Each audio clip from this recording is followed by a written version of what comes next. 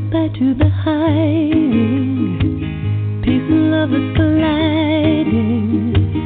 I've made friends with flying, and I'm connected to it all. But when the feathers start fraying, there is comfort in praying. I've made friends with staying, and I'm connected to it all. And now I become one with the one. And now I become one with the all. Well, good evening and welcome, my dear friends, fans, and colleagues, to Voices of the Sacred Feminine Radio, whether you're across town or across the globe, as I know so many of you are. And thanks goes out to Celia for use of her music tonight, and that particular cut was called Connected. So I wonder, are you ready for Mother's Day this Sunday? Well, here at the show, I honor those mothers who bring new life into the world, but I also honor those creatrixes out there that birth ideas and projects and organizations and films and books, all those women and men who nurture things along. Because what we nurture and tend to, it thrives, and what we neglect, well, we know it withers.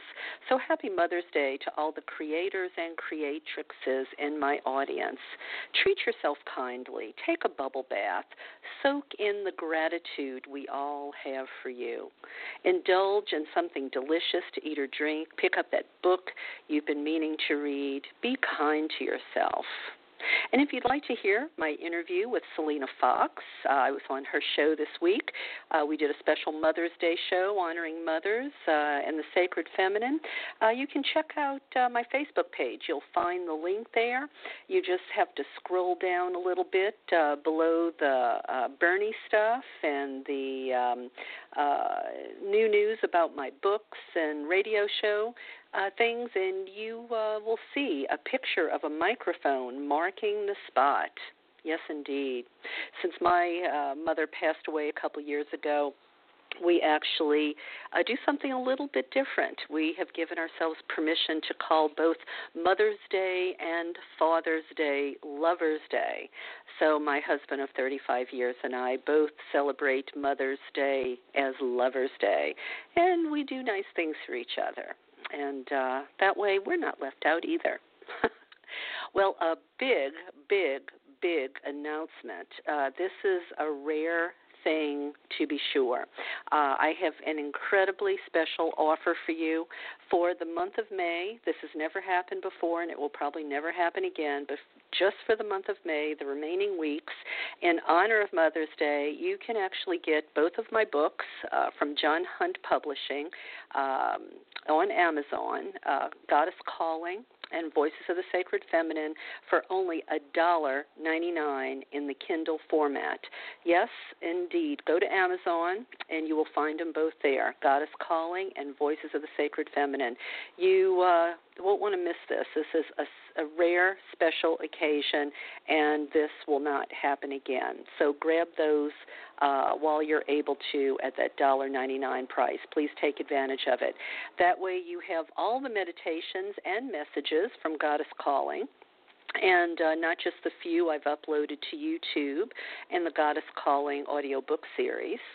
And as far as Voices of the Sacred Feminine, the anthology based on this radio show, you can get the follow-up essays to the interviews that were done here on the show with wonderful guests like Rianne Eisler, Noam Chomsky, Father Roy Bourgeois, who was excommunicated from the Vatican for standing with women who felt they were being called to be priests, Norman D. Ellis, Gloria Felt of Planned Parenthood, Charlene Spretnak, all the rest of the wonderful goddess, feminist, pagan women and men with the vision and wisdom to help us create a new world, and you can hear their wisdom and their vision to help us create a new normal in that anthology, Voices of the Sacred Feminine.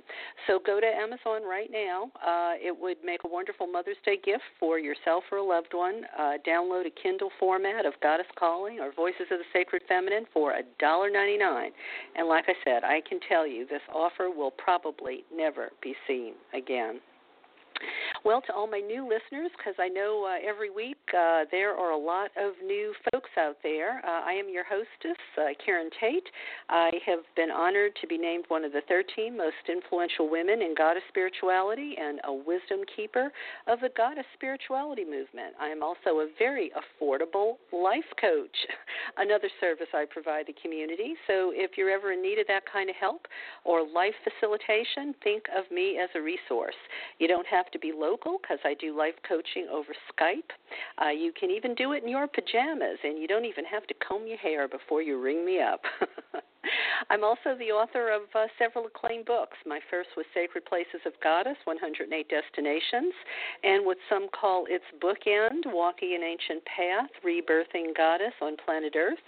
So whether you're an armchair tourist or you actually have the wherewithal to get out there on the ground, whether you're on your own or part of a group looking for insight or ideas to live a goddess-inspired life, I invite you to check out my website, KarenTate.com, learn more about my books, tours, talks, workshops, and it's always best, for me, if you do like the books, you buy them from me rather than Amazon, unless, of course, they're having a special like they're having right now with Goddess Calling and Voices of the Sacred Feminine being offered for only $1.99 on Amazon during the month of May. I can't even offer you a deal like that.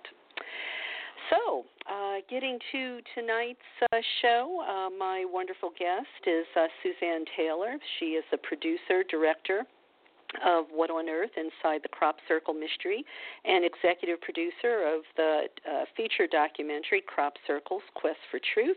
We'll be discussing crop circles as a doorway to oneness. But first, I want to tell you what Dana Corby says about Joe Carson's new book, Celebrate Wildness, because it's really important. Dana Corby in her blog, The Rantin' Raven, said this about Celebrate Wildness. She said, when people wonder aloud how the Wicca of Southern California became so much more nature-oriented and wild than the British traditions from which it arose, the one factor they don't take into account but should is Feria. That's F-E-R-A-F-E-R-I-A. Feria is a word Fred Adams coined from Greek roots, meaning wilderness festival. It is a pagan tradition unlike any other, based on Fred's visions of the divine feminine, the sacredness of Eros, and the potential for intentional communities that truly do no harm to anything. It also draws upon themes familiar to Wiccans, such as sacred landscapes, prehistoric beliefs, and the fairy faith. Fred intended that Feria should lead the world into a paradisal future in which freedom, eros, and play are our core values, where that built by human hands merges seamlessly into the wild, and the fae romp among us. Celebrate Wildness is a unique, exquisite, and profound book. It created in me a sort of homesickness, Dana says, a wistfulness for the idealist I was. We all were, back when we and the world and the magic were all young and fresh. Though it's a short book at only 115 art-laden pages, don't expect to read it quickly. Take your time. Let it sink into your subconscious. What bobs to the surface will be wondrous. So that's all about Feria, and you can get the book by Joe Carson, Celebrate Wildness, from the website feria.org. That's F-E-R-A-F-E-R-I-A. It's an oversized book. It's hardbound on heavy paper, and it's available for only $45 from the Feria website. Yes, indeed. I saw it. It's great.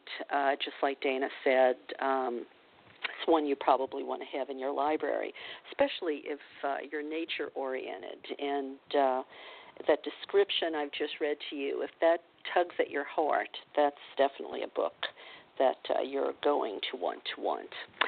So now we will turn our attention to tonight's guest, Suzanne Taylor, and we'll be saying hello in just a moment. But I want to give you a little bit more of an introduction to her and the plethora of work she's accomplished by way of her bio, and then we'll start chatting about crop circles and, how she got into this and what she's learned, and does she have new information to share with us about these things. Because as I already said, she is the producer-director of What on Earth Inside the Crop Circle Mystery.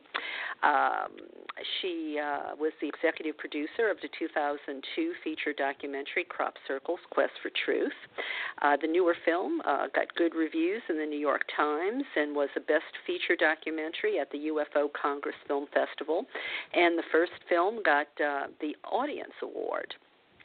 What on Earth had its TV premiere on CPT 12, a Colorado PBS station. And Suzanne is a crop circle authority on the Ancient Aliens television series on the History Channel. She was a producer for Brother, Can You Spare a Paradigm? And TEDxWestHollywood.com, the controversial TEDx West Hollywood program that's been serving to get issues about non-local reality into the public eye. As a follow-up to TED Talk, she's producing SUE Speaks, Sue Speaks, with Sue standing for Searching for Unity in Everything. And she's the founder of Mighty Companions, a nonprofit dedicated to rethinking our worldview. Her Los Angeles home is a gathering place for activists. The walls are lined with her post-impressionist paintings. She had a one-woman show, and the food is superb. Suzanne is a chef who wrote the Anybody Can Make It, Everybody Will Love It cookbook. Well, Suzanne, sounds like you've been a busy lady. With all of that, it's all so related to the things that you were talking about at the start of the show about all of the goddess feminine reality, where, in fact, one of the things, just to jump into a little factoid about the circles that will relate this, they land wherever they are in the world, and of course they're focused in England, but they've been in 40 other countries as well. And wherever they land, it will be near something ancient and sacred. Sacred, I guess, is just kind of a word that, like if you think of an Indian burial ground, I would think of that as sacred. But that in the States, for instance, they will frequently land near things like Indian burial grounds. And so you wonder, in England, in fact, this little area where they're concentrated is ancient sacred landscape, and I can really say it related to that geography. You've got Stonehenge there. You've got Avebury, which is equally significant as Stonehenge. That's kind of at the northern end, and Stonehenge at the southern end of this little area where all these circles arrive. And all in that area, you've got all these ancient artifacts, this very manipulated landscape. They used to do a lot of sacred ceremony in this area. Well, why? Why are they calling us back to our roots? Well, our roots are with nature. Our roots are to be part of the universe, which is the feminine, We came from this feeling of oneness, this feeling of integration with nature, and then the left brain took over and God got placed outside of ourselves, and we began to worship this dualistic kind of world. But the circles are calling us back to all of the kinds of things that all those books that you've written and are talking about would be talking about. So I thought, this is perfect. Perfect segue into my subject matter. Well, absolutely well said, and that's one of the reasons I thought that, at first blush, someone might say, well, why in the world is Karen having someone talk about crop circles on her show? But when you look deeper, that's exactly right. And there is some, it seems to me anyway, and I'm sure you'll get into this and give your hypothesis, but it seems there's some sort of intelligent design, if you will, behind these crop circles. And in our show, I mean, we've called it Crop Circles, a Doorway to Oneness. Right. Is it more than just a reminder of our interconnection with nature? Do you think there's more to it than that? Oh, absolutely, and that also fits very well with all of your thematic material, which is that, and is why I'm actually interested in them, even beyond the fact that they're calling us to a time when we were healthier than we are now, you might say. But in fact, you're talking about reimagining the world, and I just love the way you talk about all of your material, because the reason that I got interested in them is, if we, in fact, are not making them, that means there is another intelligence aside from ourselves, an advanced intelligence somewhere in the universe, not necessarily from another planet or star system or out in space out there. Maybe it's another dimension. Whatever it is, the evidence is that there is another intelligence engaging with us. I don't believe the media. It's not all made by people. But if there were another intelligence, and we accepted that, let's say contact was in headlines, the whole world would change. Everyone would be talking together. The whole world would be having a conversation about, what is this? What do we do about this?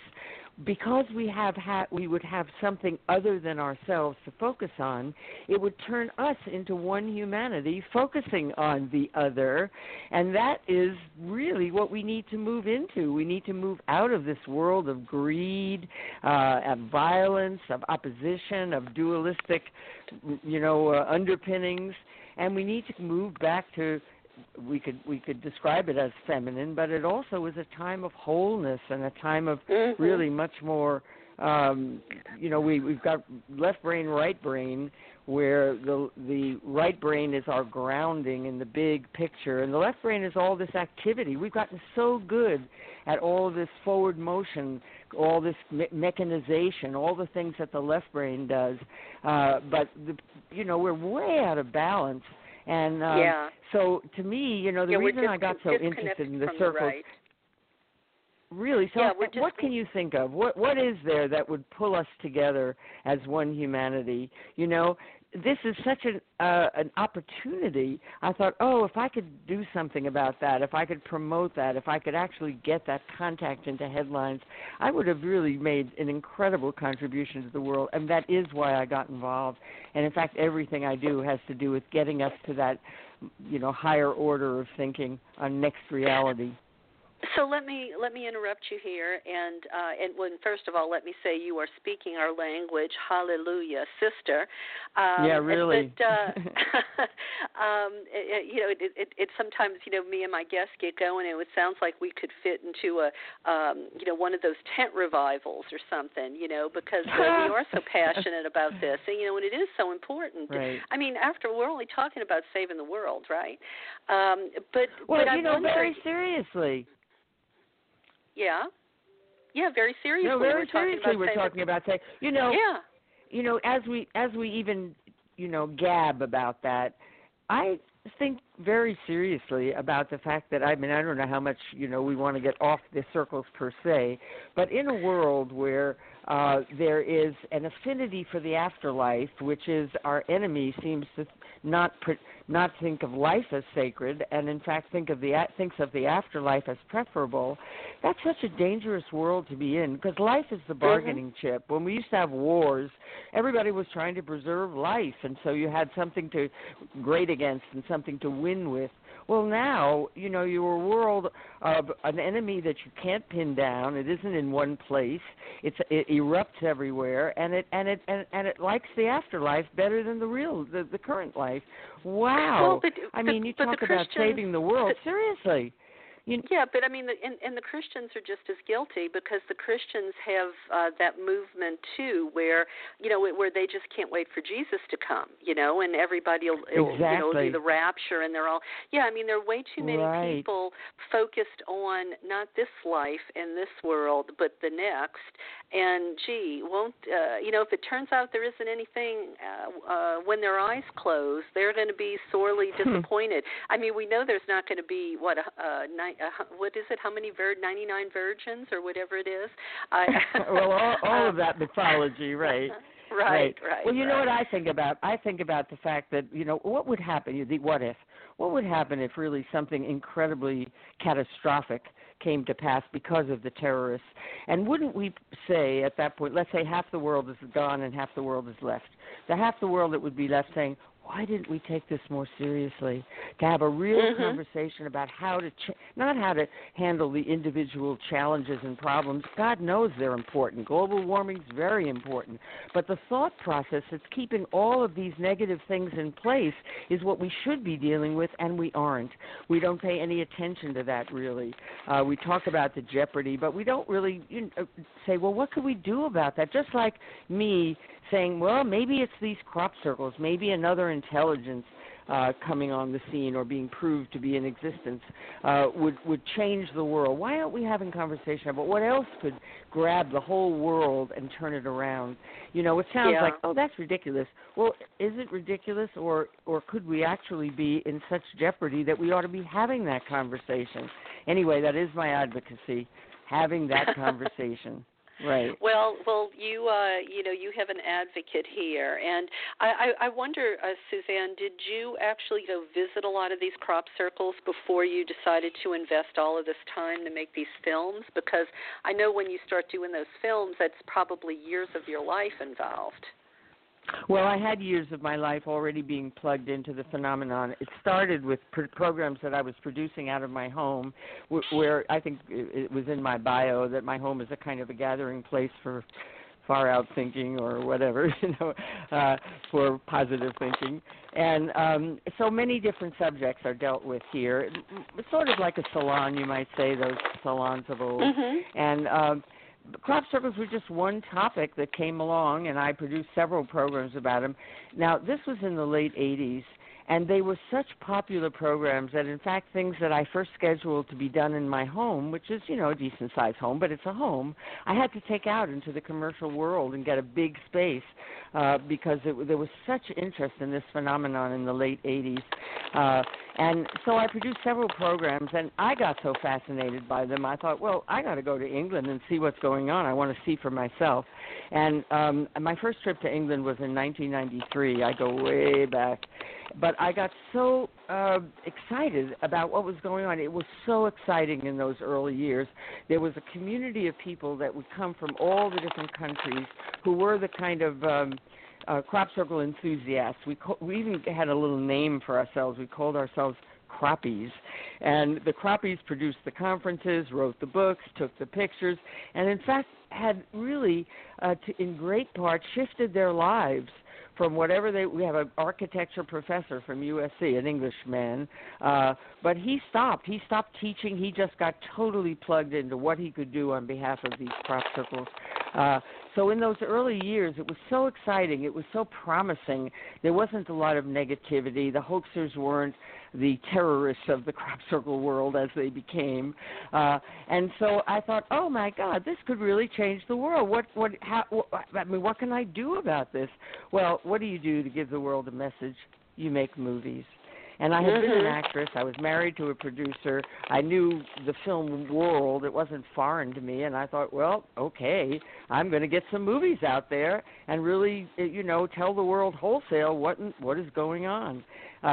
So that was kind of my entry into it all. And it took me, I returned from England in 1996 with a vow. I said, okay, if I'm going to do anything important with my life, it's going to be to tell the world about circles. I'm going to make a movie, or I'm going to get a movie made. I never made a movie. And so I looked around for a filmmaker, and I finally found one who'd had an Academy Award nomination for Waco. I don't know if you remember that documentary. And he was looking for somebody to fund a crop circle movie. He wanted to make one. And so we became the marriage that professional marriage that actually produced the first movie. I was the executive producer of Crop Circle's Quest for Truth. Came out finally in 2002. It does take a long time to get movies together.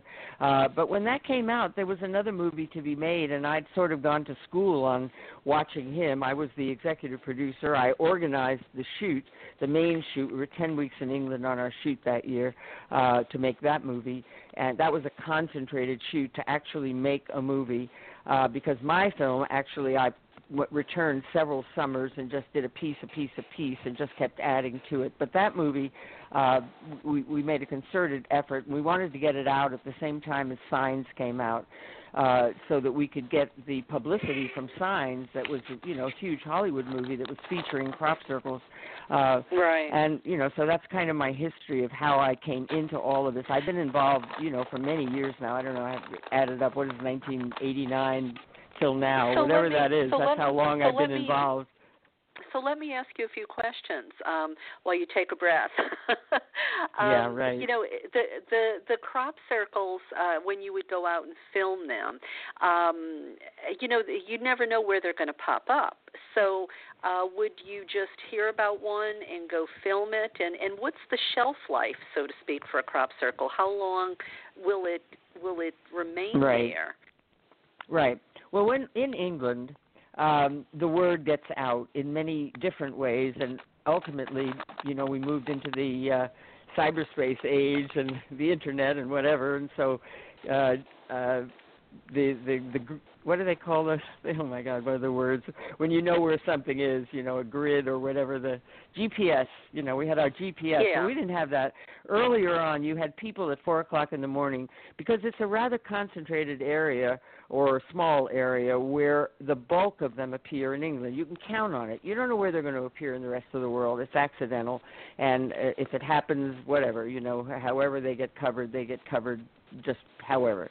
But in England, it's very focused. There's a gathering place. The word goes out. The people who go around spotting them, they go around to the top of the hills. And England is full of hills and then flat land where the family farms are. It's not industrial farming. It's all small family farms. And so they would go to all of the high promontories, look down, see if there were new circles that morning, get the word to the cafe where everybody would gather, and mad dashes, because people were always, there's 6 or 8 weeks that is the really hot season, and everybody's poised and ready to jump in their cars, and sometimes you'd be driving down a road and you'd see 20 cars. You'd say, oh, somebody found a crop circle, Right, It was really quite an exciting world to belong to. So you're saying that they only present themselves at certain times of the year? Well, they are when the crops are growing. Oh, the other part of your question was, what's the shelf life? Well, the shelf life is it can be as early as when the crop is young and green and just, I don't know how tall would accept a circle, maybe, I don't know, a foot tall or so. And then it goes all the way up until the day of harvest. So you're dealing in very different kind of material. You're dealing in growing soft green stuff, and you're dealing in absolutely brittle, lifeless. There's no more growth life left in it. And then it's harvested. That you can't put them on a museum wall. They're gone. So it remains until so it's potentially there for a few weeks or maybe even a few months. Maybe that's stretching it a little bit, but until it could be there. The farmer comes through with the harvest. Right. So that's why it's seasonal. I see what you mean. That's what makes it seasonal, because you only see it when when the crop is growing. So I get it now. Okay, that makes sense. We talk about the season. It kind of seems like the racing season or something. The crop circle season. Yeah. But that makes perfect sense. And so tell me about this idea of the people who would do these the hoaxers. Those were probably in the minority, weren't they? I mean, and that sort of gave the whole crop circle genre sort of a bad sort of a bad name, so to speak, and people thought it was all just a hoax. Right. The hoaxers were sort of the spoilers. They've gone through a progression also. Early on, they were not trying to convince the world that there was not a real phenomenon, because according to them, and it's not like we're in the most intimate conversation with them, but you kind of know what's going on. And according to them, they were artists, and the fields were a place where they would express their art, which was they were not trying to tell you there wasn't a real phenomenon, and they were clearly copying it, so to speak, or trying to, do the same thing, and they were trying to fool us. Now, if they indeed had taken a position that everything was hoaxed, the tourists would not have come and looked at their work. So they did not want to convince the world that it was all hoaxed. They were just a little irritant because, in fact, there's lots of research that goes into these things. And then, to invest the time and the energy to start working on a circle and then discover, oh, no, it's not the real deal. It's one of those hoaxed ones, And something about deception is never a healthy kind of thing to do. It throws everybody into a little tizzy of confusion, and it also so happens that the hoaxers per se, the people who are hoaxing, they are not nice people. I sorry about that, but I'm sorry to pass the bad word, but they really aren't nice people. They're nasty people, and so that's not, good energy that got spewed out over this phenomenon. And right. then if I take you into the current time, something happened in the last 2 or 3 years where, in fact, they have changed their tune. And now, for instance, if I go online and I say something, something positive, let's say, whatever it is, about crop circles, or some nice thing that my movie has just gotten some nice award or some such, they seem to be trolling the net. And they'll post and they'll say, right, they're all fake. You're just in it for the money. Which, of course, is a big laugh because all of the people who have, these devotees, they make a little money from pictures and books but nobody's getting rich on these things. I know. Everybody just scratches to make a few dollars, Oh, yeah, right. They're all fake. You're just in it for the money. I think, oh, my God. Like you're becoming a millionaire. Yeah, I know. It's really funny. I was in the film Femme, Women Healing the World, and wonderful producer Emmanuel Atier made it. A French gentleman who is I actually saw really that movie. Oh, okay, yeah. I had a tiny little yeah, bit really. in I saw it. a screening of it. With all the other faces, right. and just to speak to the fact that documentary filmmakers, it's a struggle, to bring the messages to the masses. He went bankrupt, making that film. It was unfortunate that the women's community didn't rally behind that film more. So I know what you're talking about. And as a minor author myself, you maybe get $1 a book. How many books do you have to sell before you even pay yourself back, for your time and your, you can't even think about reimbursing yourself for your time. That's just a pie in the sky dream.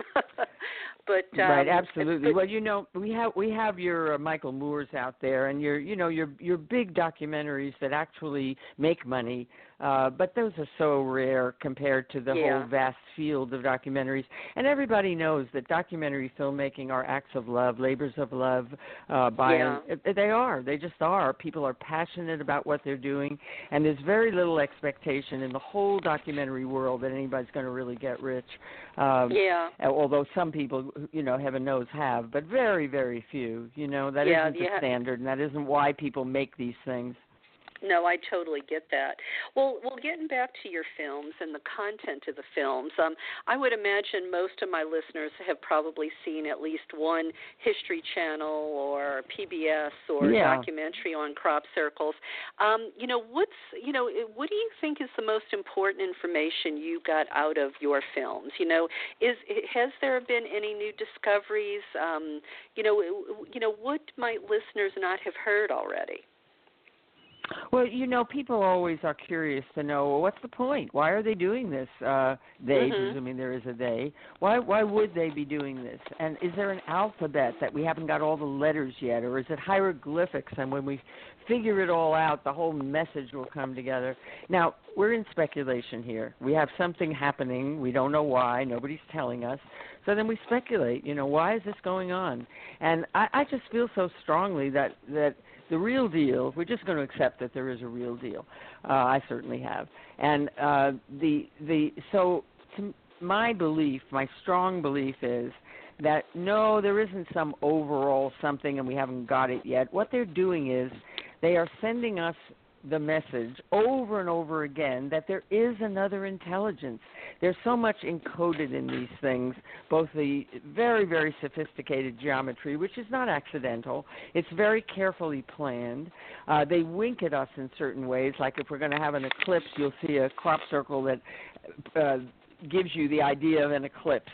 Well, I can't even explain how because we're not looking at pictures, but or they will give us things, indications of events to come, like they're watching us, like it's not random, it's not accidental. There is another intelligence encoding these things, and that if we accepted that, we don't need their specifics. We don't need them to tell us this or tell us that, or what are they trying to tell us? I think they're telling us that they exist, that another intelligence exists, and that they just keep bombarding us with evidence of it. This circle, that circle, the next circle, one magical thing after another.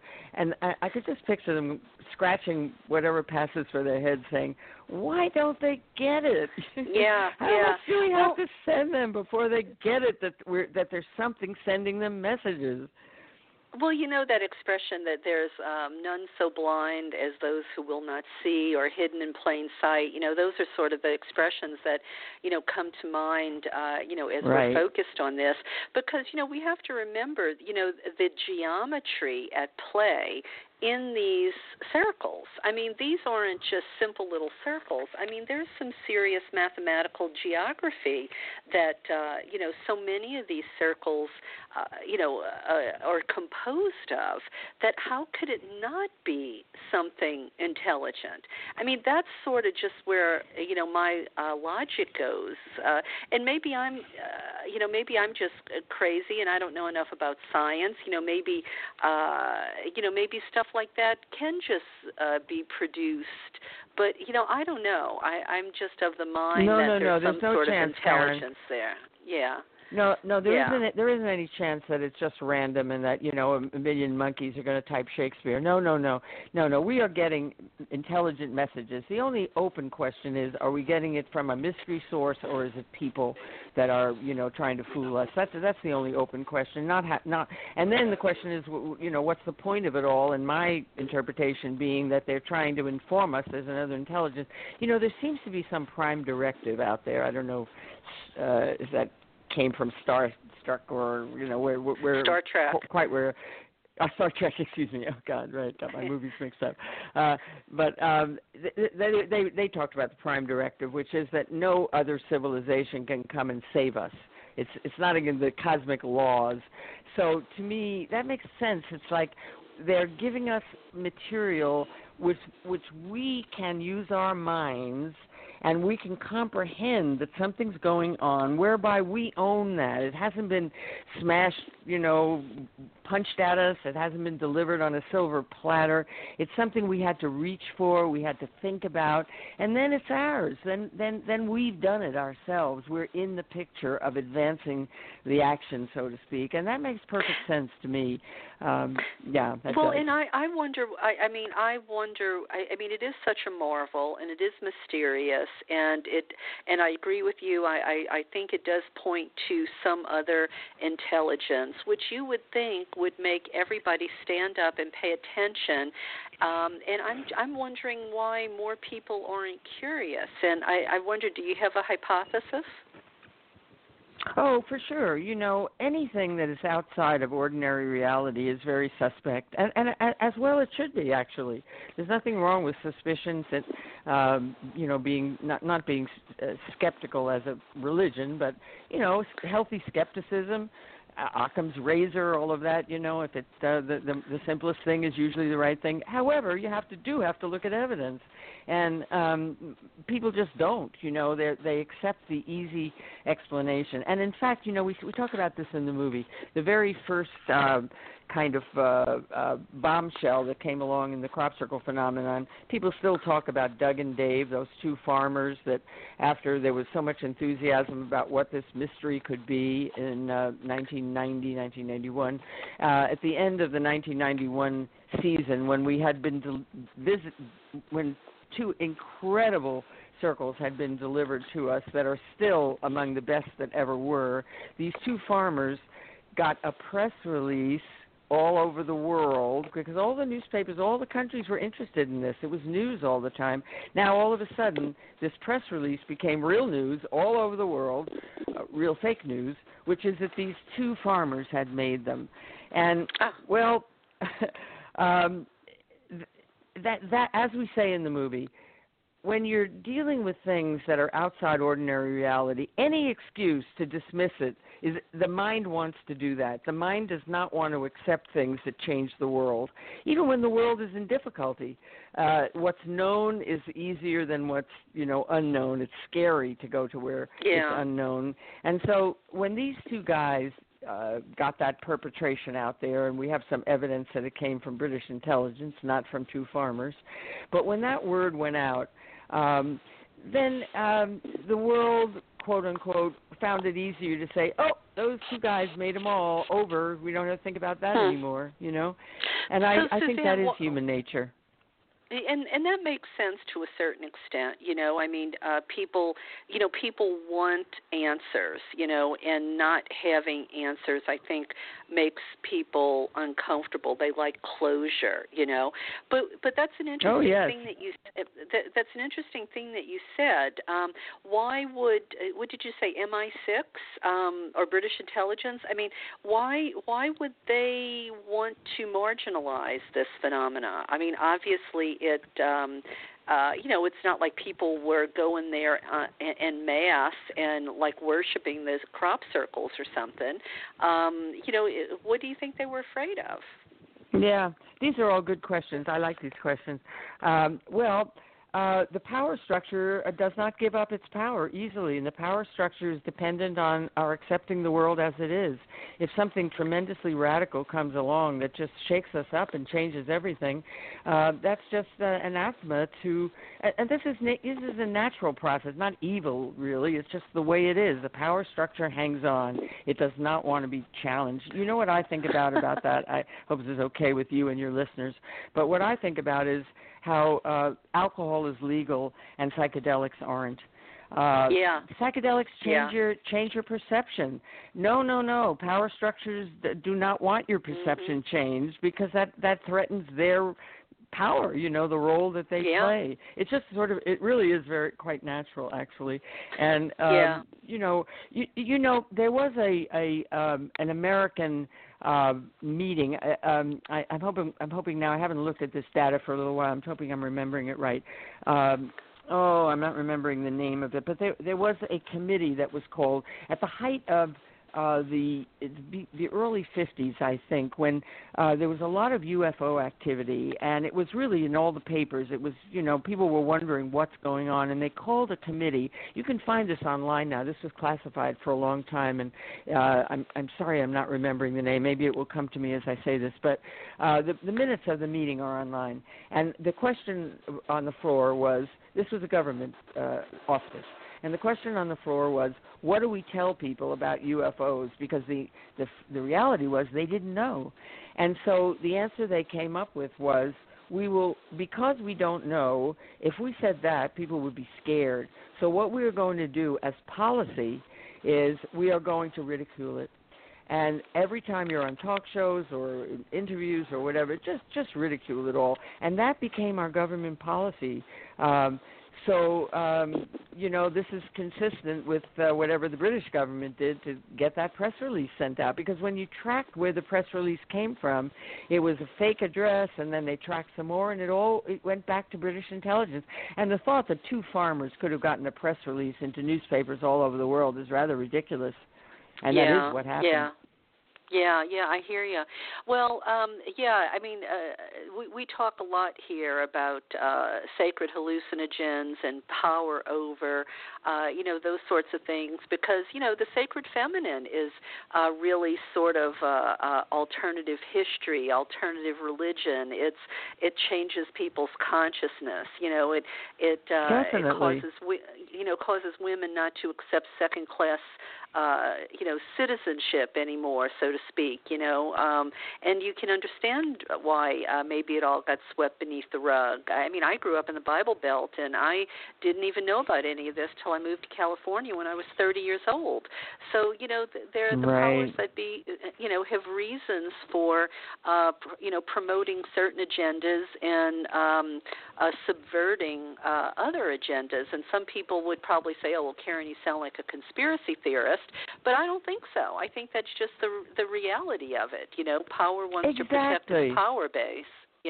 Exactly, and it's not really evilly motivated. It isn't, people, manipulating things and doing things out of really nasty kind of perspectives to keep their power. It's really the way the zeitgeist works. It just does work that way, and just to be aware of that, and that's what you're dealing with. You're kinder than I. You're kinder than I. I mean, I kind of feel like there is an agenda at play, and to want to hold on to power at all costs. I mean, nobody wants to be dethroned, so to speak, but when the power structure is oppressive, then it doesn't deserve to be in power. It is the evil empire. Yes, that's true. It's just not. It's not like a conspiracy where everybody's kind of put their heads together to do their malicious kind of tinkering. It's just kind of power wants to hang on to power. I don't. That's just the way it kind of is. The beast. So how? And it is a beast. So how far back can we date crop circles? Well, the dating that we do, we always pick this wonderful thing called the mowing devil. If you look it up online, you'll see a million references to it. It was a little woodcut in 1678. I think I have my date right. That has a picture of a little devil character in what clearly is a crop circle. You just look at it, you see the picture, you see these different rings and the crop going different directions, and it is a picture from a crop field. The little story in archaic English talks about the mower coming to the farmer, and the farmer says, I'm not going to pay you that much, let the devil do it, and then there's this little picture of a devil in what is clearly a crop circle. So that's 1678. What has happened since then, as we go back and look at the world literature, what we can see is that approximately, give or take, every 100 years or so, there is another flurry in whatever. This was a woodcut. That was the literature of the day. Well, in whatever the literature of the day is, every 100 years or so, there's a little flurry of something that, they're talking about crop circles. They weren't called that then, not until the modern era, but describing what they were talking about.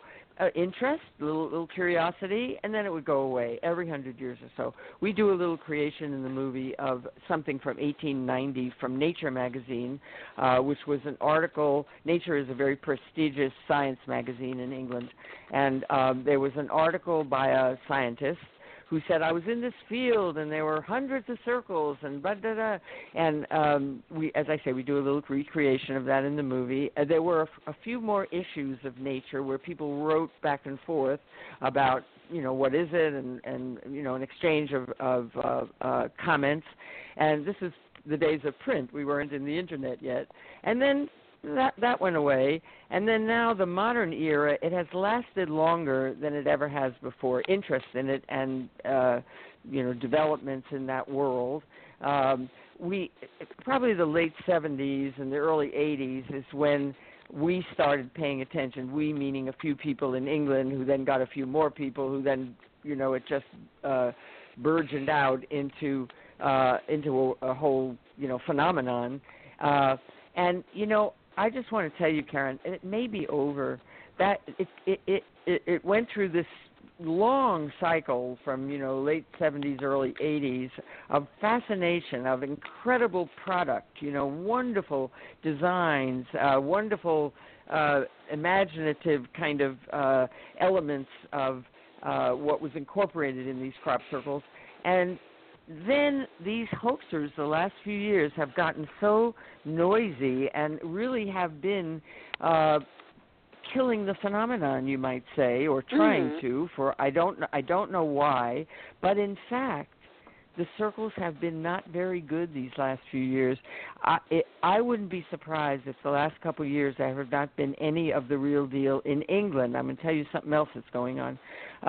But it may be that, just like in the other times before, whatever was delivering those circles back from 1678 on, it didn't attract interest, and so whatever it was that was delivering them went away. It gave a little test. Yeah. It stuck its finger in the water and nothing happened, so it went away. Well, this was a long stretch of finger in the water. A lot happened, but maybe it's gone away again, and maybe we have to wait another 100 years for something dramatic to happen. Although, now I'm going to tell you the although. There is something very interesting going on in the Netherlands. It's a crop circle situation. It's different from what was going on in England with all of those many different geometric shapes and what have you. But this one has a very interesting characteristic. There is a person in the Netherlands around whom the crop circles form. He can tell you what field they're going to be in. He can tell you the shape they're going to have frequently. I feel one coming. It's going to be, and then they take a ride, and there it is, just like he said. Wow. He's a very, very unusual and very controversial person. There are many people trying to discredit him, but the reason that I am so high on believing what he is up to and what's happening for him is because we have one source of scientific information. In fact, when people say to me, why are you so sure that there's something, that's not all people going on? And I say, well, it's science that is our God. We pay attention to the findings of science. And earlier on in this phenomenon, there was a lot of science done, real scientific studies with all the ways in which, it was subjected to scientific protocols. They sent samples into a lab. They from the standing crop that wasn't crop circles, compare it to the crop that was crop circles. Really expensive work was done. Lawrence Rockefeller, one of the Rockefeller brothers before he passed along, was very interested in these kind of subjects and was funding some of this. And so the lab results can all be found on bltresearch.com. Bacon, lettuce, tomato makes it easy to remember, bltresearch.com, but of course it's not that. And BLT, is Nancy Talbot. And Nancy Talbot has this association with this guy in the Netherlands. She is so straight arrow. She's a New Englander. Boy, she doesn't mess around. Science is science, and she has, she's salt of the earth. I believe everything she says. She's never, trying to mislead, I believe. And so when she's telling me that all of this stuff that's going on in the Netherlands is for real, she's my authenticator that I take the word from, that something very interesting is going on over there. And it may be that they've left England and they're playing around in the Netherlands now. So, if anybody's really interested, get on BLT Research. There's lots of material on there about this guy. His name is Robert Vanderbroek. And he's a medium. He does other things besides this crop circle situation, but it's really quite astonishing. And in fact, Nancy, when she goes there every summer, and when she was staying at his house, she was witness to a crop circle forming right outside her bedroom window. And she has the account. Yeah, she's one of the there are eyewitness accounts, by the way. There were maybe, I'm not quite sure how many, because we used to have a Center for Crop Circle Studies that would collect all of this. There were 25 of them when that disbanded some years ago, and I think the hoaxers were too troublesome and they couldn't keep it together. When you have a negative element in something, everything becomes very dicey. Right. And so they finally... But anyway, so they were collecting. There are about there were 25, maybe there's 15 more now, Nancy's being among them. And all the eyewitnesses say the same thing. They say there's no craft. Nobody ever sees a craft. I don't know if they're invisible, but they never see them. What happens is there's a lot of you can feel the disturbance. The animals go crazy on the farms. They make a lot of noise. There are light phenomenon. You see shafts of light, and they all say the same essential thing, that the circles go down in 6 or 7 seconds, no matter how big they are, no matter what. They kind of whoosh down in 6 or 7 seconds. We do a little facsimile of it in our movie. But that's, quite astonishing to read these reports of, from hither and yon, all over the world, actually. So you're saying that the crop circle based on what you just described, the crop circle is created in 6 or 7 seconds. So it's not like these eyewitnesses could sort of watch that section, get formed and then another section get formed. It's like boom, and it's done. Right. It's an event. They're watching an event. Yeah, wow. And they're very credible. You read these reports, and again, Nancy. Oh, I'm so grateful that our science lady is, the authenticator for who she is. I'm grateful for who she is, and I trust her so much because really, I take a tremendous amount of my belief in the reality of this from that work that was done. But why not? We are appreciators of science. Well, two questions. First about that fella, the medium, and then about your authenticator. The medium guy, does he have any sort of explanation for who it is or what it is or what they're doing, other than he just gets this bodily sensation and he knows that it's associated with this crop circle phenomena? I mean, there's no answers. No, I haven't heard answers. I've just heard data, that this is what's going on. And no, I have not heard him speak of why. There doesn't seem to be a why associated with his body of work, just the fact that it's happening, And your authenticator lady, because she's all about the science, does she have a theory or is she perplexed? No, these are people who are paying, attention to what is, not why it is. Right. And in fact, there's two movies that, as you described. There was the first one done by the Academy Award-nominated filmmaker, which is Crop Circle's Quest for Truth, and that one has a lot of Nancy in it. I don't have Nancy in mind because it was such a long stretch of her in that first one. But if anybody, wanted to really see her live in action talking about all of these scientific aspects, you'll find it in that first movie. Okay. And it's available. It's available in Amazon and what have you. So let's talk a little bit about... I think it's actually on Netflix also, yeah. Okay. So the formations, in some of the material you sent me before the show, you said that the formations sort of geometrically square the circle, sort of like the famous Leonardo drawings. Did you want to elaborate on that a little bit? What does that mean exactly? There are some kind of... aspects of this phenomena that are just fascinating. I mean, we actually do a long section about that aspect of it in the movie, where there's this geometric puzzle. It's been hundreds of years. Geometers have been scratching their heads over this or paying attention to this for hundreds of years, which is in a geometric construct. The attempt is to get a square to have the same length as a circle. Like if you open them up, they would be the same, and they're a function of this designing done with compass and straight edge that geometers do. And in all of world literature prior to crop circles, there were 6 or 7 instances that you could find of these incredible designs where, in fact, they squared the circle. And that Leonardo drawing is the idea of that. It's got a circle. If you pay attention, look at it again, and everyone would see it's got a circle and a square. Well, that's the idea. And the idea of a circle and a square is the circle is earth, is heaven, and the square is earth. Very, abstractly speaking. That is our right. symbology, actually. It is our symbology. And the idea is the marriage of heaven and earth. That's what's being looked at as what this kind of crop circle would, what this geometric puzzle would give some kind of evidence of, you might say, or yeah.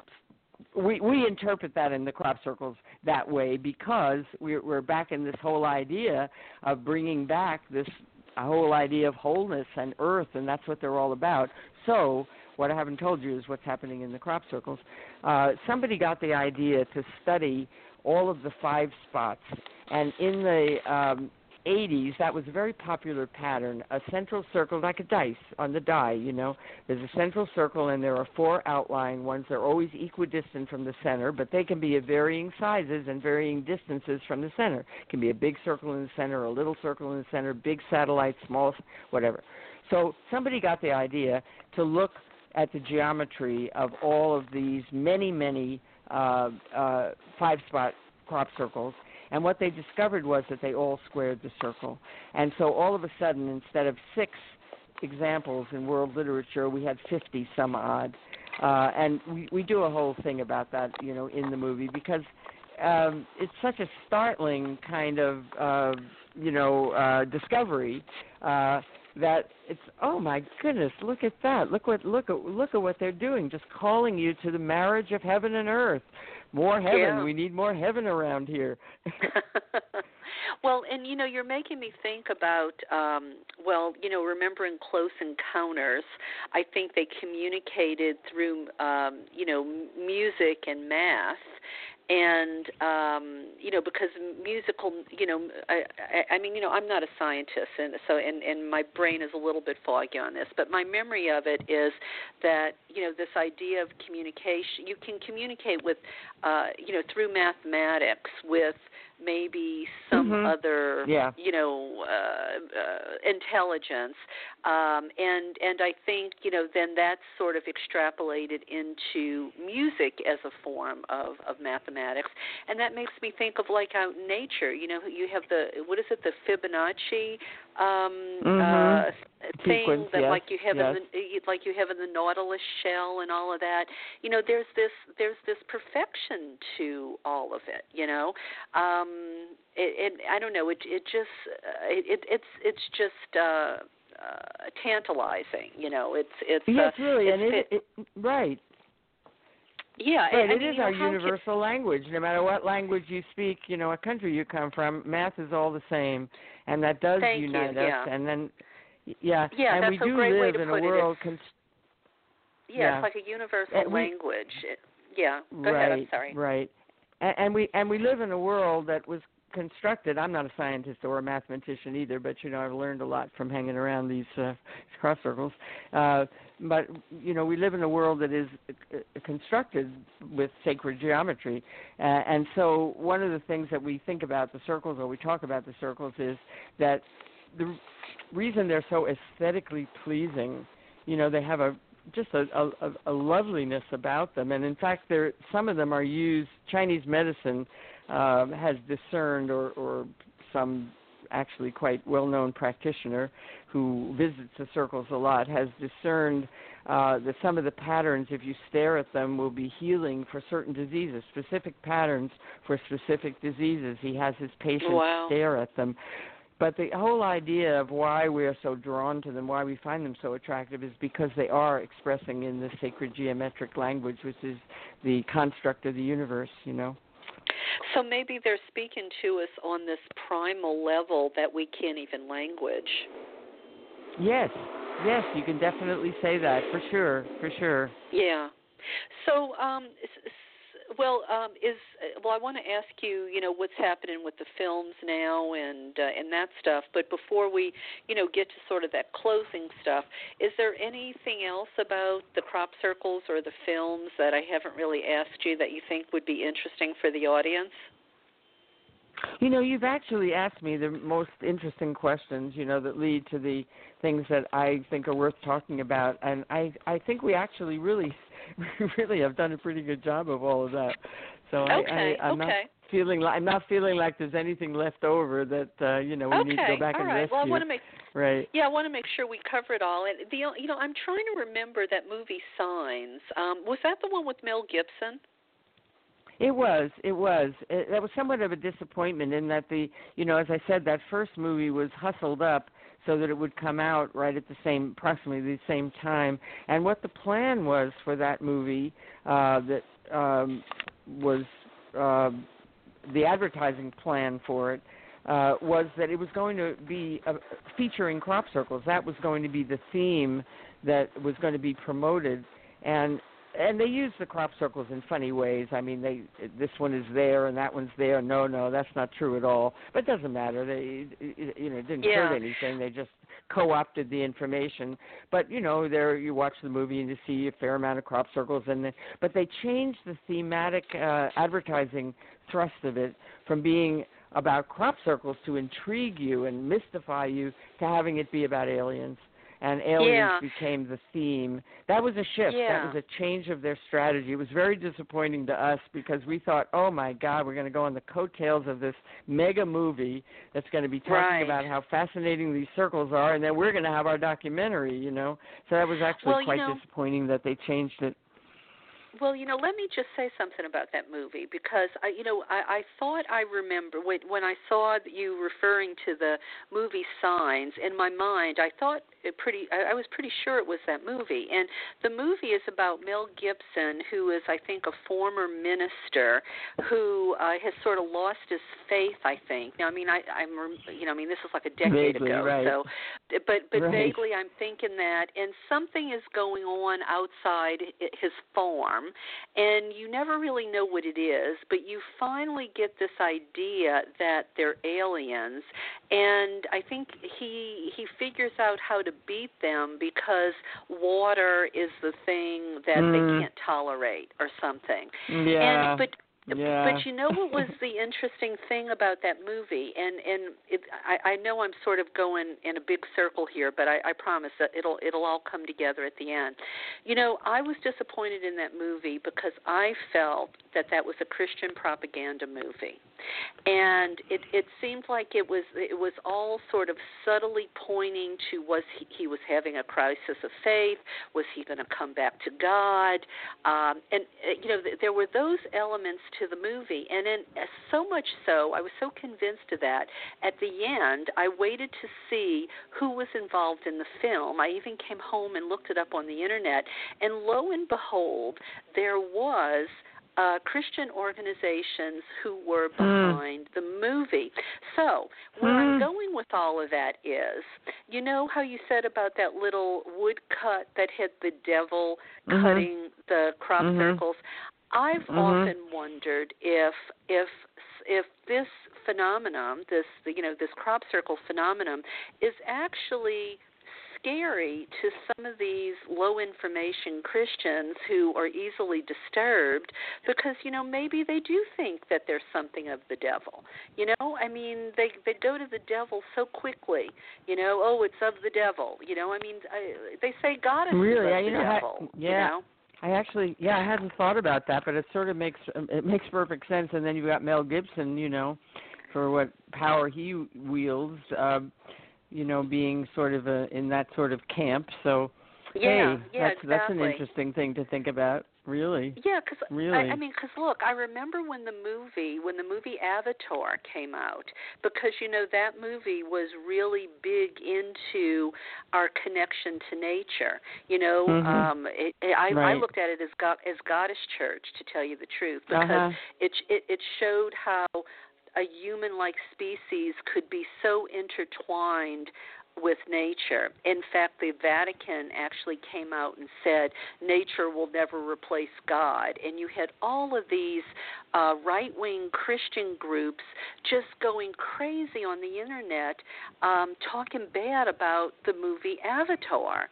And there's I don't know. It just feels like to me there's something in the right-wing fundamentalist psyche that scares them to death about the power of nature.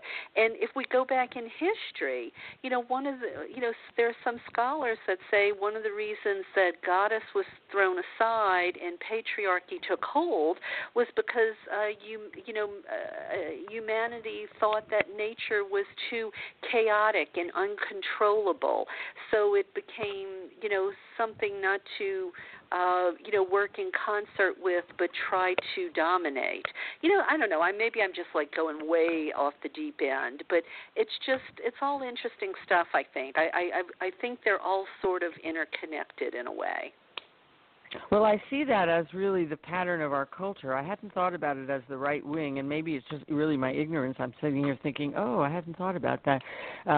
But it is, the pattern of our culture to be a left-brain culture, and the right brain has, really been eclipsed to a dangerous degree. So, back to where we started from. And definitely the direction we need to move is to retune ourselves to this more elemental kind of reality that we do spring from and that we are of, Yeah. Well, when you think about it, the right-wing Christians really do fear right-brain stuff. It's all fine when some patriarch has an epiphany. That's okay. But they're even anti-yoga because they're afraid that if you clear your mind, the devil will enter. There's some crazy ideas out there about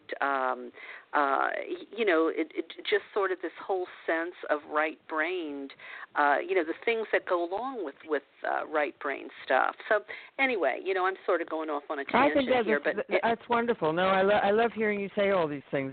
These are really excellent, excellent food for thought. Really, these are things we should be thinking about and be aware of. Yeah, really, and there are probably other people, more learned than myself who could maybe make the dots fit together better. It feels like there's something there. I'm just not sure I can language it as well as I'd like. But listen, before you go, Suzanne, it's been great having you tonight. Your films, though, is anything happening with them? Where can we find them? What would you like us to know about the films themselves? Right. Well, they've been out a while now, so they're not at their heyday of any kind of news that they make, what have you. But there they are. And if you go to cropcirclemovie.com, you can go all the way from see it on Vimeo for $2 to clicking through the purchase price. I think we're only selling it for $10 now. It used to be $25. It started at $25, but it's gotten older. And what you get on the DVD, you get an hour of bonus material in addition to the movie. I'm talking about the second movie. The first one is there too. The second one is my movie. I just am very attached to it. I like it better. What can I say? If you wanted everything, you can get them both, but then you can get them both there. But particularly, for only $2, you can stream the movie, and right. And my big claim to fame is a good review in the New York Times. That was so incredible that paper hadn't even mentioned crop circles for decades, and there all of a sudden, oh my gosh, I got a really good review. Wow. Right. Well, yeah, it's a feather in your cap for sure. Well, really, look, that is the primo movie review place. So yeah. hooray. People would give their right arm to really? Get a review like that.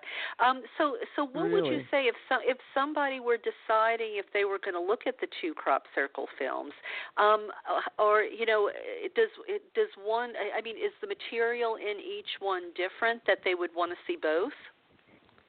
Oh, definitely. I'll just give you, the thumbnail. The first one is really the history of the crop circles. How did they start? What were all the developments? What's the science? I told you the science lady, Nancy, has got a big part to play in it. It's objective about the phenomenon. The second movie. Wait! Before you go on to the second, let's say that what you just described is called the crop circle mystery, right? That's the name of that one. No. The first one is crop. No. That's mine. That's the second one. The first one from 2002 is Crop Circles Quest for Truth.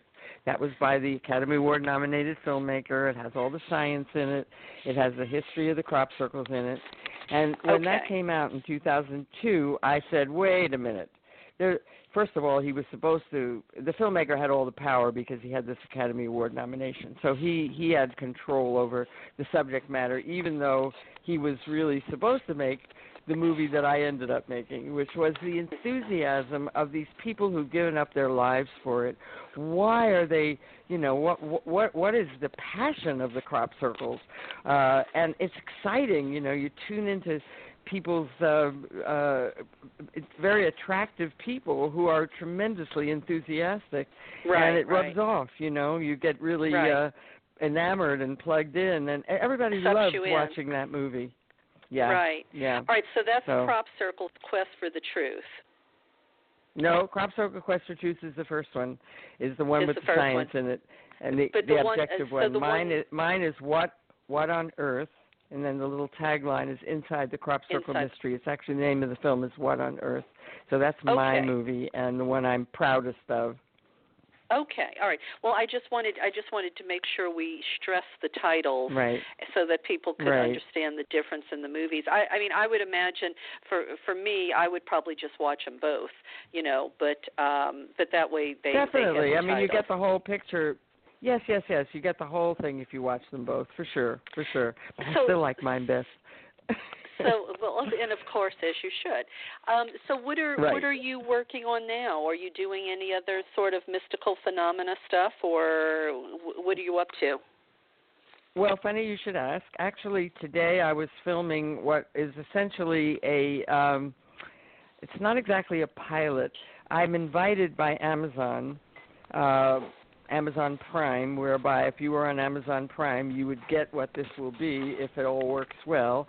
But I'm invited to do a series for Amazon Prime of these. I am your host to inspire this thought process of what can we do to turn the world around, and so I did a little show decades ago, actually, a little local television show called The Cosmic Fuel Pump, and I just was me.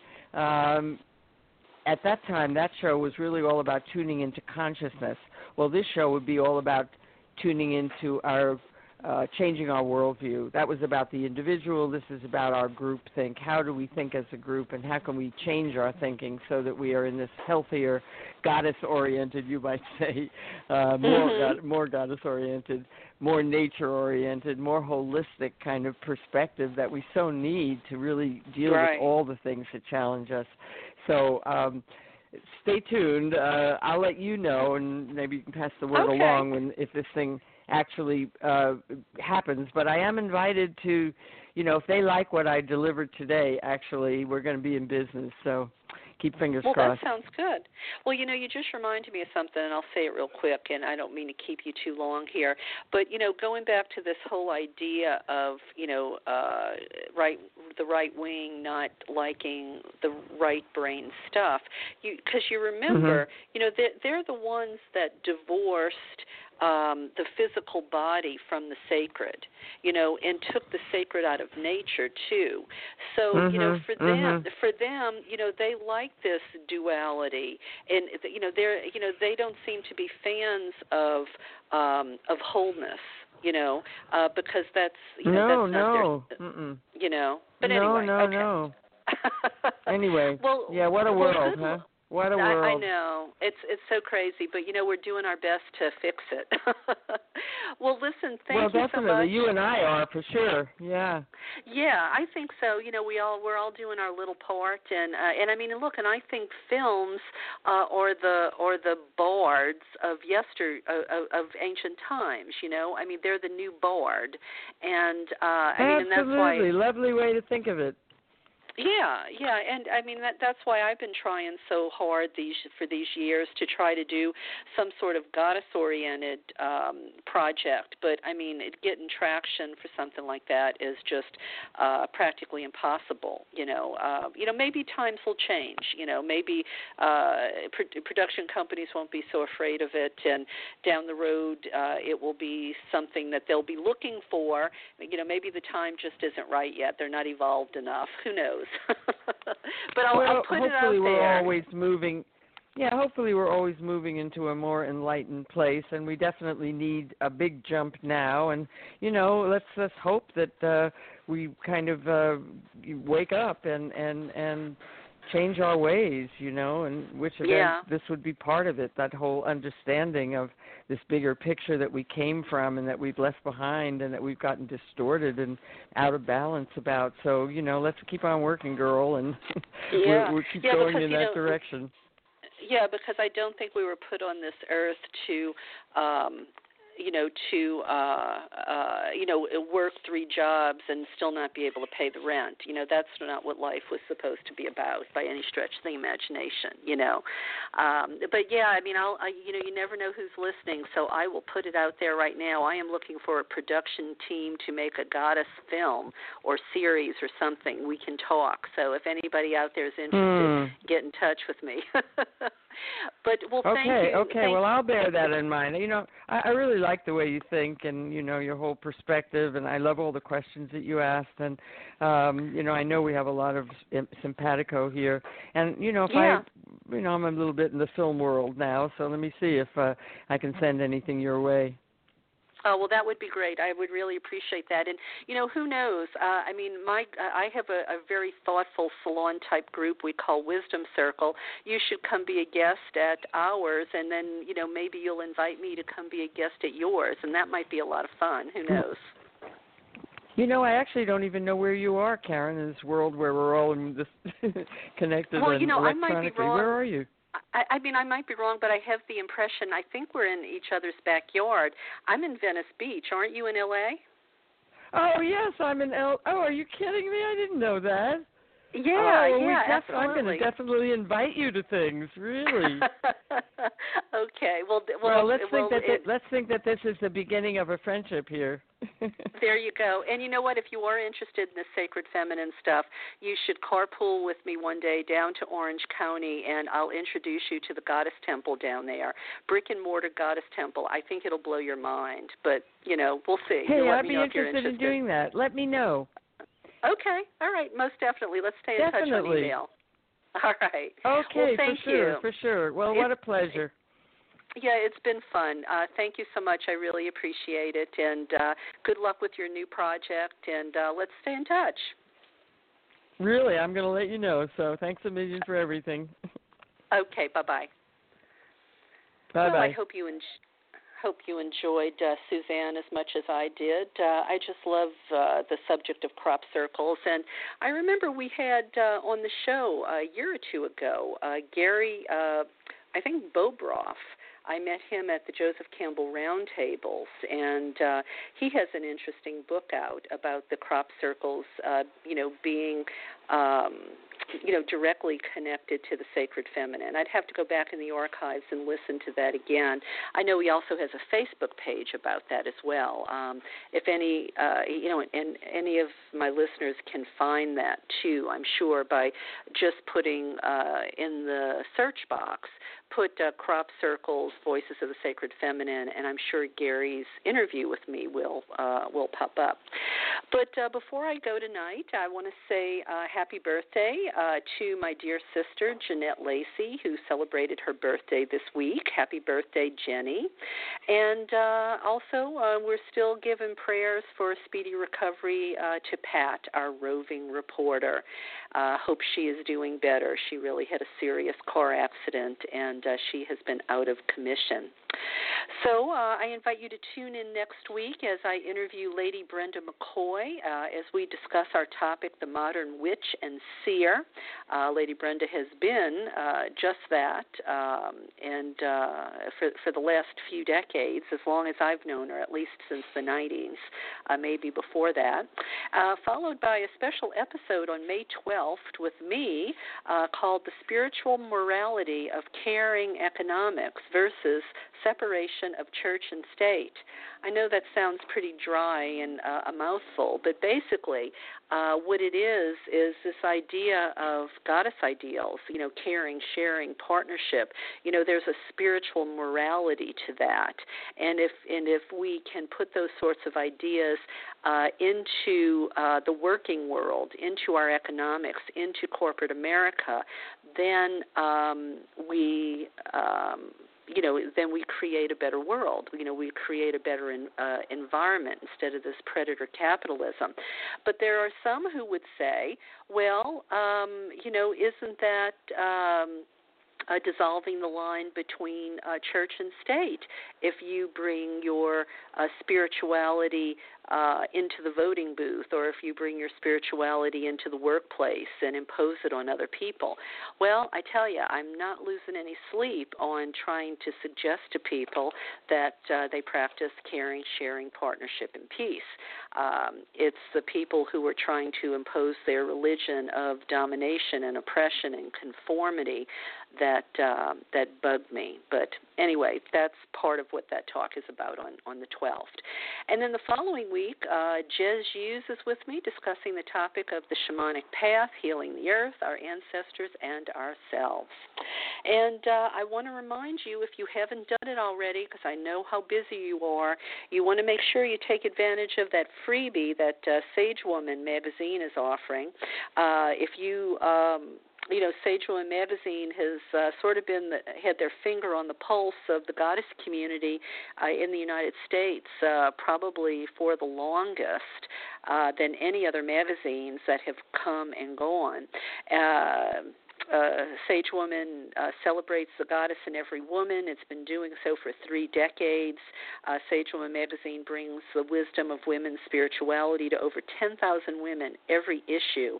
And, it's a big, nice magazine, like 88 pages. It's not one of these little thin things. And you can get a copy. It doesn't cost you anything. All you have to do is pick up the phone or go online. You can call them toll-free at 888-SAGE-WOMAN. That's 888-724-3966, 888-724-3966, and mention that you heard this on Voices of the Sacred Feminine, and Ann Niven, the editor, will see that you get your free copy of Sage Woman magazine. And you can also check them out online, and it's just the link is sagewoman.com, sagewoman.com. So, in closing, I would ask you to remember those important F's. Hit the follow button on my Voices of the Sacred Feminine show page. Become a friend on my Karen Tate Facebook pages. So those are the F's, the follow, the friend, the Facebook. And, remember, if you enjoy this kind of programming on Blog Talk, it's not free for hosts like me to bring it to you. And we see more and more how vital independent media is becoming, especially with the lack of journalistic integrity out there with, the corporate-owned Main Street media. So your contributions are needed and welcome because I pay out of my pocket to give my guests a platform to teach and share their wisdom. There are PayPal buttons on my Goddess Store page if you'd like to make a credit card contribution, or you can always send a check any way you like it. I'm willing to accept it. And I will continue to do all the free things I do, like this show, my Goddess Calling audio book series that you can find on YouTube, on the Karen Tate YouTube channel. Also the free meditations on my website. There's also classes and talks and interviews. You could spend quite a long time with all of the stuff that's given away free at KarenTate.com. So please enjoy it and share it with your friends. And but above all, what's really important, and my mission in the world is sharing the liberation theology of the sacred feminine to help us create a better world, to help us create a new normal. So, the mottos of the show, we will close with those. My final words tonight. The first is from the German philosopher, author Schopenhauer. He said, all truth passes through three stages. First, it is ridiculed. Second, it is violently opposed. And third, it is accepted for being self-evident. I think we are living that, as well as the words of Gandhi, who said, first they ignore you, then they laugh at you, then they fight you, then you win. And I sure hope that's the journey for Bernie Sanders, too. First they ignored him, then they laughed at him, now they're fighting him, and you know what? I sure hope for the sake of all of us, then he wins, because that means we win. Well, good night, dear listeners. I will close the show with Celia's cut called Connected, which we opened with, but I'll let you hear the long version. And don't forget, be with me next Wednesday and my special show on May 12th. Good night. Have a great weekend. Enjoy Mother's Day, you creators and creatrixes, all of you out there. Good night.